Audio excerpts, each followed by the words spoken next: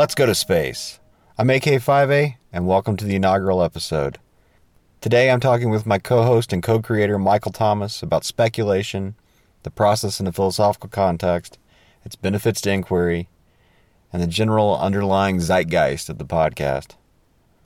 Mike is a PhD candidate at the University of Chicago and the John U. Neff Committee on Social Thought. He starts us off with a great description of the show. From what I understand about the podcast, one of the focuses you have is this idea of problematizing situations, of finding things that we take for granted are as known, and realizing that that sort of understanding of these things is settled, that kind of dogmatic certainty, is really a matter of simplifying the problem, and that there's an advantage to be had by making the problem more complex or making it more specific to determine new avenues for future work and to sort of figure out where our dogmatic certainty is actually flawed rather than completing the system. Those concerns in mind, this idea of speculation would be a really important topic. The issue with speculation, and I approach this from within the field of philosophy, is the idea that philosophical systems, and when you argue with philosophers, you're arguing usually on the level of how well this system seems to capture reality. And the argument takes place then on the level of the propositions that the system holds to be true, what its premises are, and then sort of towards the conclusion. So with a system like Descartes, you're still having arguments about the dualism between mind and body, whether or not one's mental life and one's physical life are distinct substances, meaning completely distinct entities that happen to just intersect in the body thanks to the intervention of the pineal gland, or if there's a more robust way to describe experience that's captured in some other form of thought. So this has taken off recently in philosophy as a response, I think, less to what's being done in Anglo-American philosophy and analytic philosophy in general, and more in continental philosophy, which is located in the continent of Europe, primarily done in France and Germany, where they're reacting against a lot of the critical philosophy that was done in deconstruction, postmodernism, and post-structuralism. And you're familiar with these, that within these systems, the idea is that once you realize that knowledge is ultimately something that's constructed, right? That scientific facts that we hold to be self-evident are the results of observations and procedures in laboratories that give us concrete ways of understanding things, that human construction somehow delegitimizes knowledge. While it does sort of take away from our normal concept of objectivity in that case, where speculative philosophy sort of disagrees with this kind of critical deconstruction is in the idea that because facts are constructed, that ultimately makes them valueless, so the world is left open to interpretation in a fully kind of relativist way. So there's no actual statements you could make about reality that are firm and can be founded.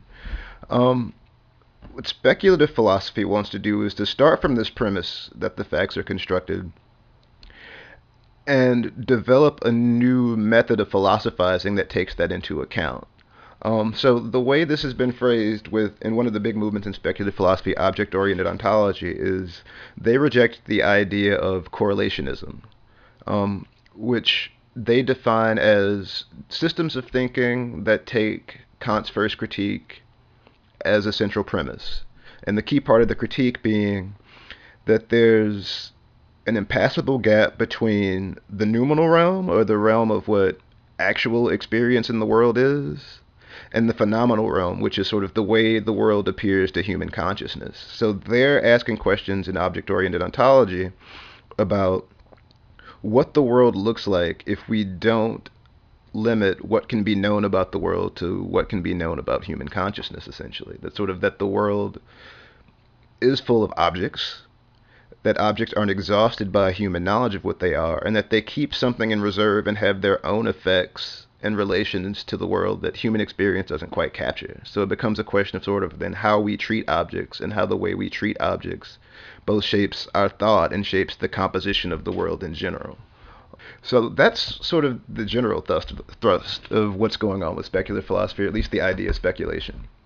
I love it as a response to this sort of deconstructionist postmodernist idea where it kind of leaves everything somewhat arbitrary and sort of empty of meaning, and or I don't know, it just always seemed kind of sad to me the way human consciousness ultimately reduced to something that was so unknowable that it was that you could almost posit something arbitrary in its place and it would be the same thing. But I think this approach, you gave me some the first section of Whitehead to read to kind of prep for this, and it the process and reality, and it just was so, which I don't know, it was really eye opening to um, delve into something that takes as its beginning this idea of things can be constructed and you can be they can be imaginary, and then sort of interrogate them against a backdrop of of sort of reality itself and see if they actually hold true. That may not be accurate, but I'm going to kick it back to you. No, that's fairly accurate. And I think the reason why I suggested the Whitehead piece and why I always suggest the Whitehead piece, besides the fact that I research Whitehead, is that what he does in that introduction is very important, I think, in that he provides a response way even before we're actually dealing with deconstruction, postmodernism, and poststructuralism to this idea that we can either have dogmatic certainty or that everything is ultimately relativistic. Um, and the question that he poses is, given that this is the way that knowledge seems to function, that sort of what we codify in language isn't ultimately going to be fully representative of reality, what do we do then to construct knowledge? And he makes an interesting turn away from what we see in deconstruction, which is that everything is interpretation, to say, no, that's true. Everything is interpretation, but interpretation happens within the world, such that any of these perspectives we have always contain abstractions and always contain concepts that give us a particular kind of access or a particular kind of feeling of the world, but they're no less objective because we sort of exist in a framework of mutually present perspectives that are interacting in such a way as to be the structure of reality. The more radical way of putting this is that it's not even human interpretation that's central, right? Conceptual abstraction is ultimately just a higher case of us as particular animals that have the types of minds that we have, being able to use language as a tool to codify the world. But a dog doesn't do that. But a dog still interprets its surroundings. It knows when another dog is mad at it because it can read its body language or it can hear the sound of its growl, and it has in it sort of not even pre-programmed, but a learned understanding of what the world is like that ultimately gives it a frame of reference for the things that it'll encounter in the future. And I think seeing the world in those terms and recognizing that interpretation isn't just this conceptual process, it is sort of the process that we undergo, makes it a lot more interesting as a foundation for knowledge and thinking about reality. I love this stuff. It's absolutely mind blowing. Do you think maybe you could break down kind of the process one would go through to sort of execute? I mean, maybe within the sort of Whiteheadian framework of how you actually execute a speculation that would actually be valuable philosophically. Yeah, so the other useful thing about the introduction is he gives us some terms for thinking about systems, but what's interesting is he doesn't quite give you a methodology. He gives you some sort of systemic constraints or prerequisites that a system has to have, and then he just goes and he starts making his own system, which is really interesting.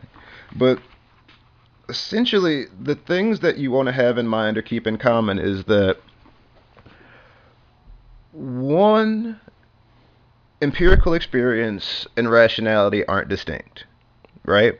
That ultimately our concepts affect our actions, disposition, and function in the world, and these functions also reflect back on our concepts. So starting from this position that mind and world are both interacting, we see the world in terms of process. And that's the big thing that's been incorporated from Whitehead, is this understanding that from this perspective, rather than thinking about the world in terms of concepts and objects, we think about the world as a completely structured whole. Um, the way that he raises this problem in particular that's really important is he refers to what he calls the bifurcation of nature, and this is what it's sort of a fallacy in thinking that he believes sort of characterizes most scientific thought in his period. Process and Realities was presented, I think, in 28, and sort of the work that he wants to do. And this is building on, like I mentioned, Kant earlier, also Descartes, that by having this idea that mind and world are split, you end up with nature or with an experience that ultimately doesn't correspond. There's either the world in the mind or the world outside. And when you make that distinction, the way that you understand the world is ultimately bracketed to one or the other. So if you're on the side of the material of the world is ultimately what affects and constructs the mind, you end up with what I call reductionist explanations of how the physical ultimately controls the mental. So for a common example, like this is what happens when you get into arguments. Unlike one of my professors, Lg2S, always uses these sort of neuroscientific explanations of prayer, where they can figure out sort of what the brain does while one prays and then how it affects us. And his response, which I think is really good, is, well, that's all well and good, but what does that say about the experience of prayer, right? It doesn't actually let you know what's going on in the subjective consciousness of the person and how this affects their life. It simply gives you a neurological explanation of what's going on in their brain at the time. But for some people, this is an explanation of how prayer works and how it makes us ultimately feel pleasure that should delegitimize religion. Another good one is sort of these ideas of sort of genetic or physical determinism, right? That by knowing what my genetic makeup is, you not only know diseases or just general kind of physical traits that I'll have, but you can also determine aspects of my personality and sort of know what I can do in advance, as though I'm already pre-programmed, and anything that in my mind is actually subjective doesn't count.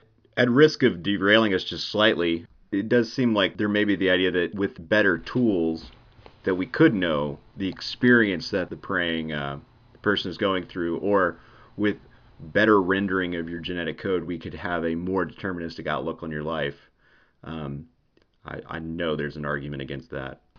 Oh yeah, there is, but that's a good one to make, because that's been sort of one of the cores of the defense of philosophical determinism. And one of the ways I came to Whitehead is sort of trying to figure out ways to evade these objections, because to a certain extent they might be right. But I think what changes in Whitehead that makes this so interesting is that because subjective experience has a role to play in the construction of reality, once you sort of concede that the world ultimately does also involve the mind and subjectivity of the individuals that inhabit reality, that then brings subjectivity to bear on these markers, right? So then that allows me to argue that just because I have a genetic predisposition towards maybe alcoholism, right, that there are still practices in place that, rather than just conceding my life to this, I can also say that, well, then knowing that these are different activities that I can take, these are different perspectives that I need to view the world through to make sure that I don't fall into this trap, or if I decide to be an alcoholic, I can, right? But it at least gives you that sort of space for some type of creative activity. And somehow I've talked about Whitehead for probably about 10 minutes without even mentioning creativity, but that sort of becomes the crux of what speculative philosophy can do. It does seem like I think that's the whole point of like a program like 23andMe, is that you're this, whatever the potential deterministic outcome of your genetic code is, and then you make decisions accordingly.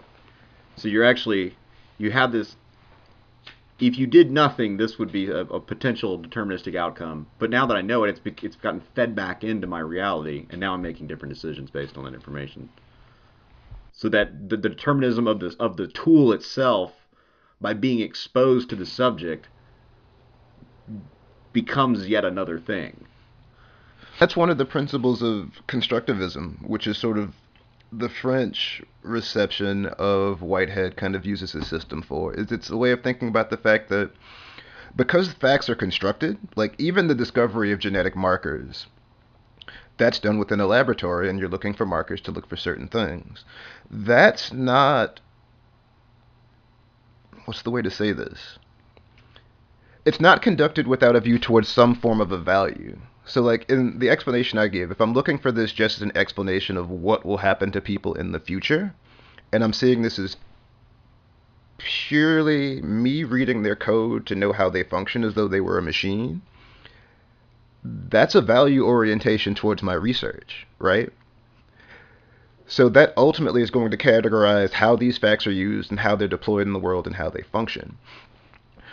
What constructivism holds, I think, is really interesting is that, so, all right, so if we acknowledge that all of these things have a value element embedded in them, what are the ways in which we can explore these things with the value element as something that actually participates in the research? How do we acknowledge that this is present while we do it? And one of the interesting things is that then that means that your definition of objectivity goes away from this sort of, I'm reading the data and I can look at the data and tell you what the facts are, to understanding that the data and the facts are something that are produced by experiment, that the experiment can succeed or fail, and that whether or not it succeeds or fails matters for some reason in the life of the researcher or whoever the research is being conducted for. And once you see these things in those terms, science becomes less sort of the production of reality on paper and more of how do we explore reality around us in ways that have an effect on human life. And I think even embedding it in that way helps us avoid a lot of these sort of deterministic views of science. And I think involves us a lot more in sort of the production of these facts as kind of something that actually serves human purposes and improves human life. There's this cool ethical dimension that's kind of built in that I think makes it interesting. One of the points that Whitehead is making in this little intro section was that facts and you could probably extend it to, he talks about propositions and other things of this type need to be, they can only, propositions and facts can only exist within a larger general context, like an entire understanding of the universe in which they exist, to sort of have that broad application that I think a lot of that facts tend to carry. I mean, they tend to, it's, they carry a meaning beyond it's, as a simple statement, a fact isn't as, it's not as, I think you know what I'm trying to say. I'm having trouble spitting it out. It's just, are you referring to the fact that the fact that the notion that sort of the very setting out of a fact ultimately also points to something beyond itself, both in the sense that it only focuses on a particular aspect of a thing and might bracket other things to the outside, or that it also involves, or at least presupposes, the systematic context that kind of makes it real? Yeah, a fact can only exist within an understanding of the universe, and so it may not be applicable as universally as it may, it may appear at first that this fact is applicable in all cases, but the universe that it belongs to may not be, the sort of speculative universe it belongs to may not be well articulated or coherent enough to survive all those cases. Exactly. Yeah, exactly. I think that's one of the things that's going to be exciting about doing this. I think this podcast in general, but especially these topics is, it's exciting how dumbfounded your brain can get after you try to digest a little bit of this stuff. It's just really exciting to just be that kind of like as intellectually worn out as if you'd just like gone mountain climbing. No, that's true. And that's actually one of the reasons I ended up reading Whitehead, is because something about the presentation always gave me that, and it always stuck with me. So it'd be like after you finish a jog, you're finally sort of exhausted, and you sit down, and you still have the endorphins kicking. It's that every time, except the endorphins are also like, so what are the problems I want to explore to see where this applies? What are the ways that this can sort of affect the way that I think in these different areas?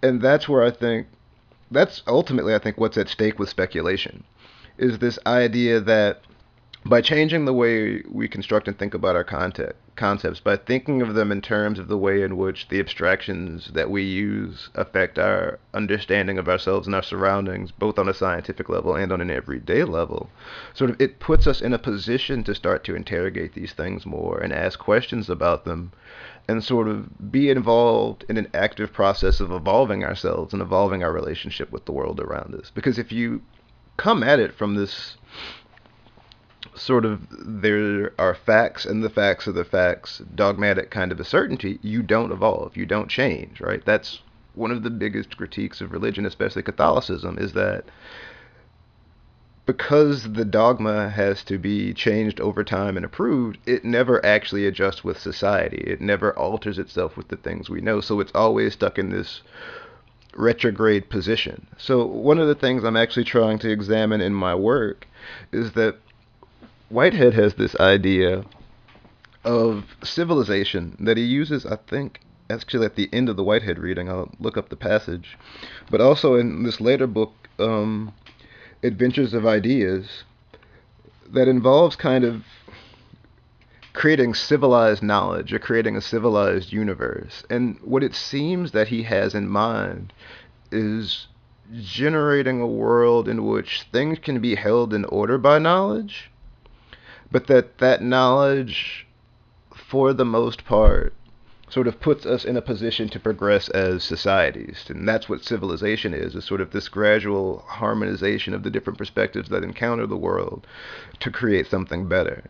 He doesn't see this as kind of a deterministic goal, but instead sees dogmatism as essentially what leads to the decline of civilizations. That when you stop evolving for the conditions that surround you, you're ultimately falling into decadence and your empire will be destroyed, right?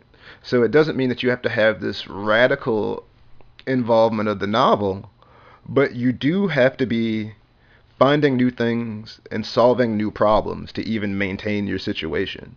So progress in the way that we normally use it towards like the best and the brightest is a possibility, but even just living in a world that allows us, that like doesn't progress in that way, but at least can sustain itself, can maintain itself, requires solving new problems and thinking about things in new ways.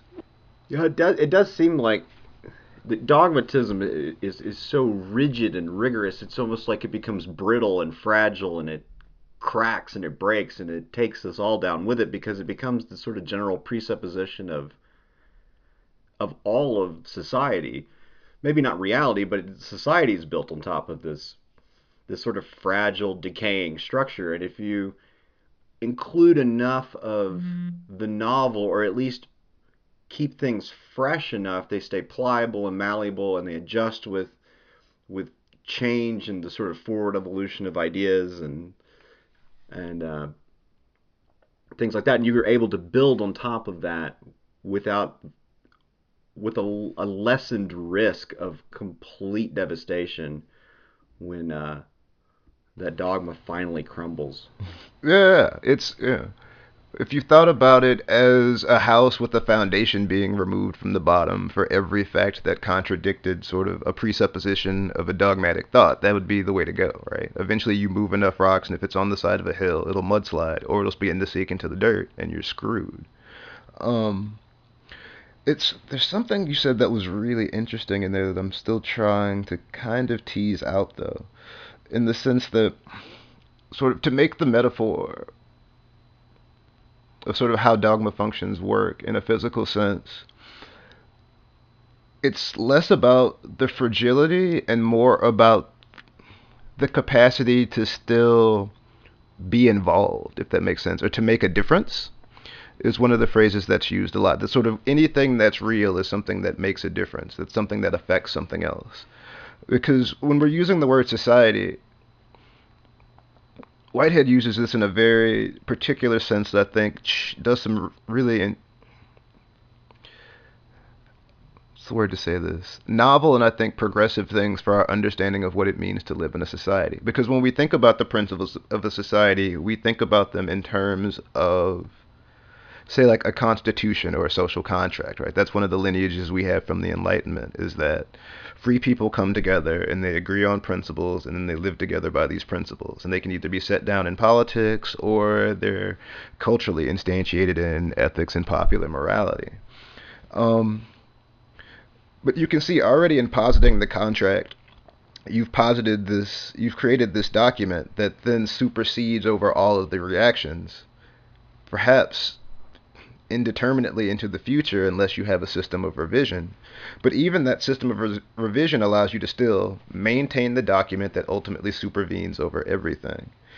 And the notion of society that comes out of Whitehead is that societies are ultimately relational entities, that to make a difference to someone means to forge a bond with it in some way, or to feel it in some way, either positively or negatively, and react to that. So he's thinking about it more on the level of the actual process of the interactions, right, rather than the principles that should govern it.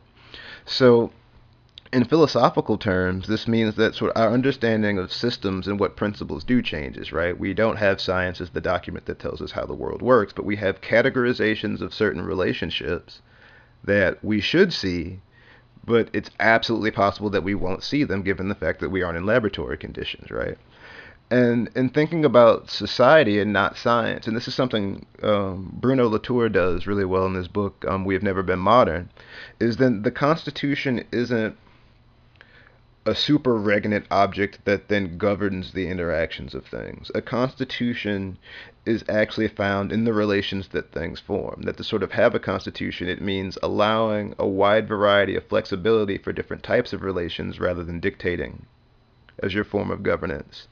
That then intensify these relations for all of the individuals involved, that sort of make their experience better or richer in some way, and that sort of then organize them in time with what their actions are. So as things change, as we see new varieties of people and new cultures of people, because, I mean, this emerges, right? Defining people by ethnicity at this point is not only intolerant in the sense of thinking about race as a construct, but the fact that the cultural differences between all these groups that you could define fairly strictly once they were isolated to their own areas of the world are sort of melting into one another. So thinking about speculation in this way already gets us thinking about, so then what are the ways we can start to conceive of social organization in a way that allows it to adjust to the changes that we see and sort of maintain its order, right? To keep things together, but to keep things together in such a way that in which they can stay together without being fascist,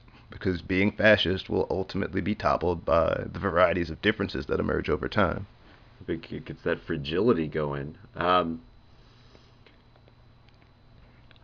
That's well put. I think I've been reading a book called Mass Flourishing recently. It's all about how we've gone past an era of innovation, and one of its claims in part does seem to be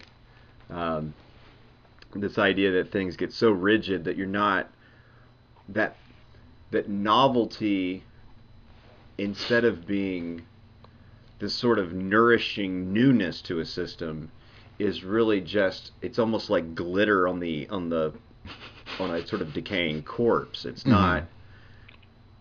not breathing new life into it and re-energizing the whole system. What it's doing is just sort of, it's providing like a sugar coating on the outside, and you're not truly ingesting and making account of these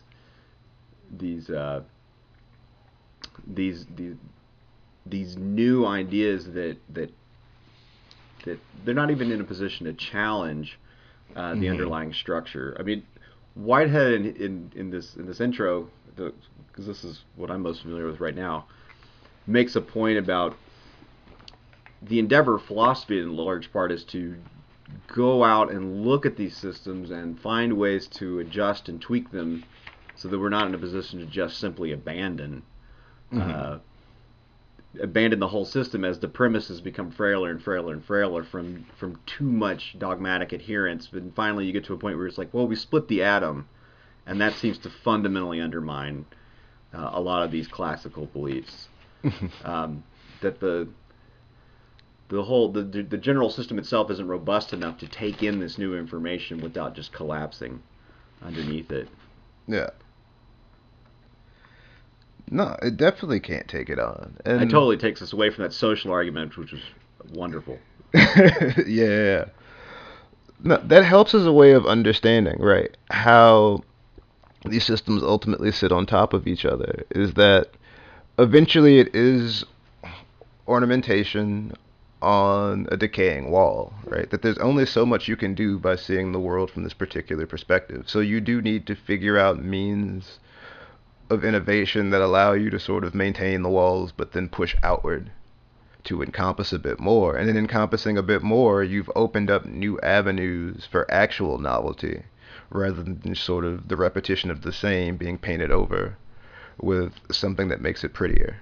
And I think that, I mean, when we've talked about the title of this podcast, the idea of let's just go to space. I think the hope is that, I mean, some of what's implicit is that we that enough can agree to work together on a pliable and evolving system of knowledge that allows us to take what we know, put it to use, and actually go to space. But at the same time, also go places we've never been. That Whitehead makes a lot of these travel and voyage and adventure references, and I think for me that's the thing about knowledge, that it is a voyage and an adventure, and it's somewhere that whether or truly, I mean, whether or not you believe in a system or subscribe to a system or are even willing to accept its argument, no matter how sound or coherent it is, you would still benefit from the innovations and the more tangible byproducts of that sort of metaphysical system. Or that could be completely off base. No, I think that works. It's just not when you dropped metaphysics, which no one had mentioned yet. But I think that gives us, by dropping the term, that's, I think, fills in the blank of sort of what holds these fields of knowledge together and what can kind of bring them together in a way that allows us to move forward. Is that ultimately most of our ways of thinking do, whether we believe it or not, presume a certain metaphysics. And that's why Whitehead goes to the level of abstraction he uses in his book to make the argument. And I think that metaphysics is then what separates the types of people you're talking about and their responses to going to space, right? There will be people who want to explore based on the fact that this is a general value that they have that drives the way that their existence functions, versus people who don't. I mean, there are people who you can tell by the way that they function seem to be leaders, and it's something about what they believe and how they're built that lets them do that. It can be changed, but it's something that's present. So I think one of the reasons why this podcast is good and why I hope it gains a following is that by at least pursuing that idea, and this is where I think you're absolutely right, by pursuing the idea with enough people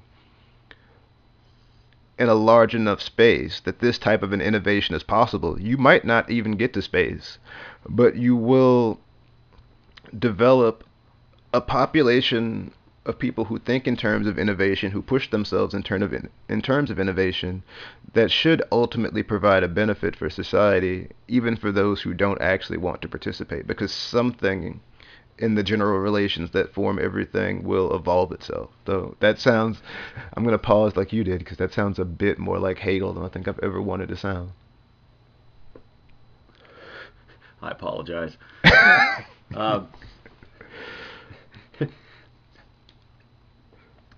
Yeah, these talks, these little moments of talking about society and sort of the of benefits, and it's where it gets some this hopefulness kind of. Mm-hmm.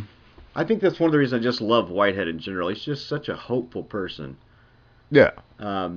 He And he's very rigorous. And so, I mean, he gives himself every opportunity to be as discouraged as possible, but he maintains.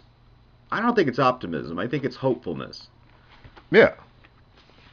Yeah. Now, when he, so a good example to think about it is The Invention of Ideas, the book I referenced earlier. He has a notion of peace, and peace isn't an absolute harmony.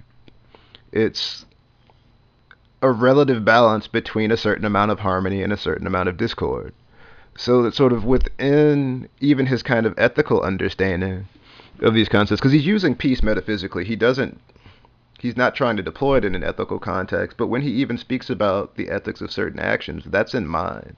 That sort of the evaluation of good or bad isn't based on whether or not this is something absolutely good or whether or not it's something that can destroy us. Goodness or badness is found in seeing and maintaining a kind of hopefulness by recognizing the fact that the world in itself is going to be composed of both of these sides. He's very sort of yin and yang about it. And it just, once you recognize that and realize that the problems are things to be overcome and to continue to work on, that's what will allow you to move forward, right?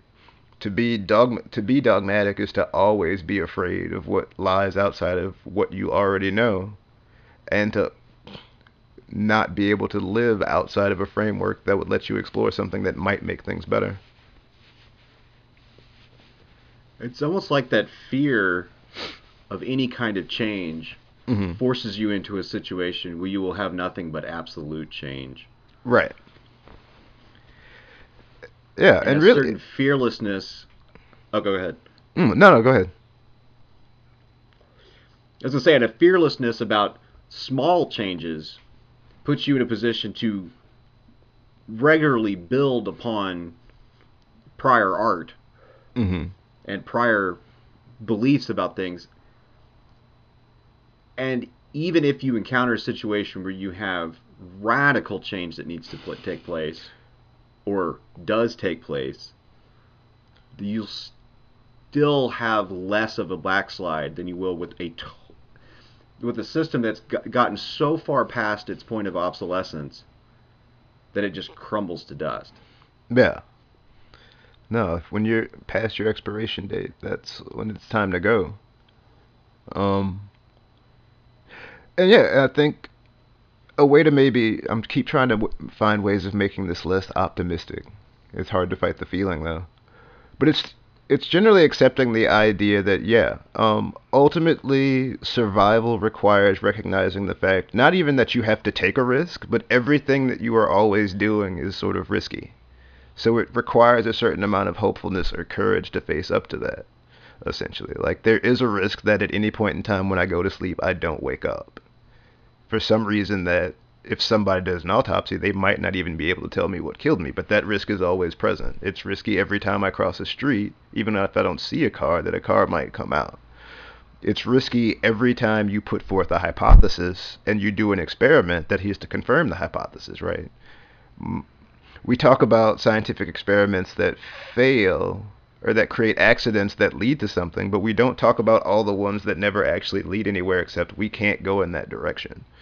So it's, I think, thinking about risk in all of these areas of our perspective on reality ultimately puts us in a position to sort of even work on cultivating that type of an ability of seeing whether or not you're a person who's able to reach outside of what you've already experienced towards something new, or if you'll simply not accept that risk and sort of turtle up and go along that way. And I mean, both people will ultimately live, but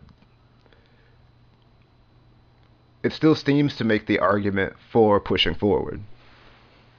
Yeah, the word that keeps popping into my head is stewardship. And it does seem like if instead of exerting power to keep things the same, exerting that power as a form of subtle influence, you'd be less likely to put the system in a position to break or become obsolete. If you're just subtly leading it. I was thinking, I guess I was sort of looking at was looking out the window at some of our beautiful trees up here in Oregon, and all I could think was, if you put your blinders on and just pretended like there's, if there was a disease that was taking out all these trees, and you just said, well, no, there isn't, you'd eventually wake up and realize there were no trees. But if you went through and you cut down the few trees that are diseased, you actually would stand a chance of keeping more of them in the end. So that those little steps that acknowledge changes without going to the extreme lengths of saying, well, we all need to adopt a single tree and make sure none of them get sick. It's like, well, that's as ridiculous as ignoring the fact that it's there. But these subtle, like, in between roads, I think that's one aspect of it. But then I think the other aspect is being fearless about failure, and even being fearless about things that lead to these unknowable outcomes, these outcomes where it's obvious that whatever you attempted will not work. It didn't per se fail. It just does suggest that there is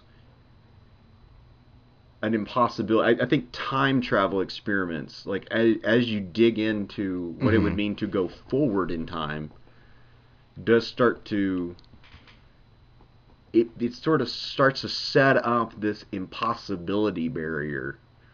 I guess it's the event horizon. One day we'll have a physicist on here.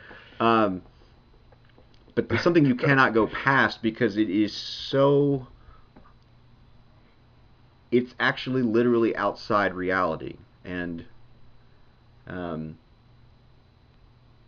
but by the same token, I think that's where, creativity in the common usage, really comes in, because you can imagine and invent what it might be like to travel past it. So I don't know, where you may technically not be able to go forward in time, one could make up at least fiction about it. I don't know if we're completely cut off from all possibilities, at least the imagining of them. It does seem to be quite an open realm of imagination, but... Right.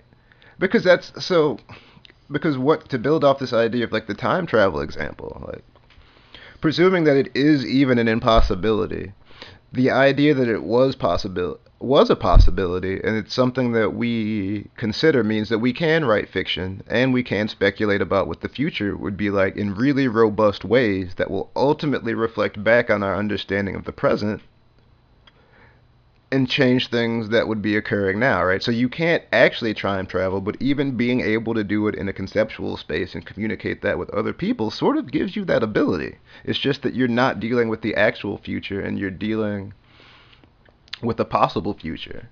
Which, if time travel is impossible, then that means that the future is always simply a possibility, and we've worked on one of our best ways of accessing that and kind of helping to propel ourselves forward. That's absolutely right.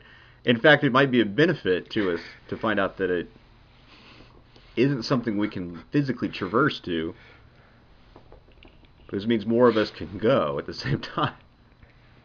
Right. Hey, if we optimism. Do it right?